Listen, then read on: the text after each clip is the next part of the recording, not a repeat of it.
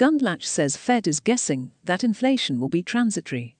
It is not clear that US inflation will be transitory, as the Federal Reserve economists are trying to convey, according to Jeffrey Gundlach. I'm not sure why they think they know that it's transitory, open quote. Gundlach of DoubleLine Capital LP said in an interview with BNN Bloomberg Tuesday.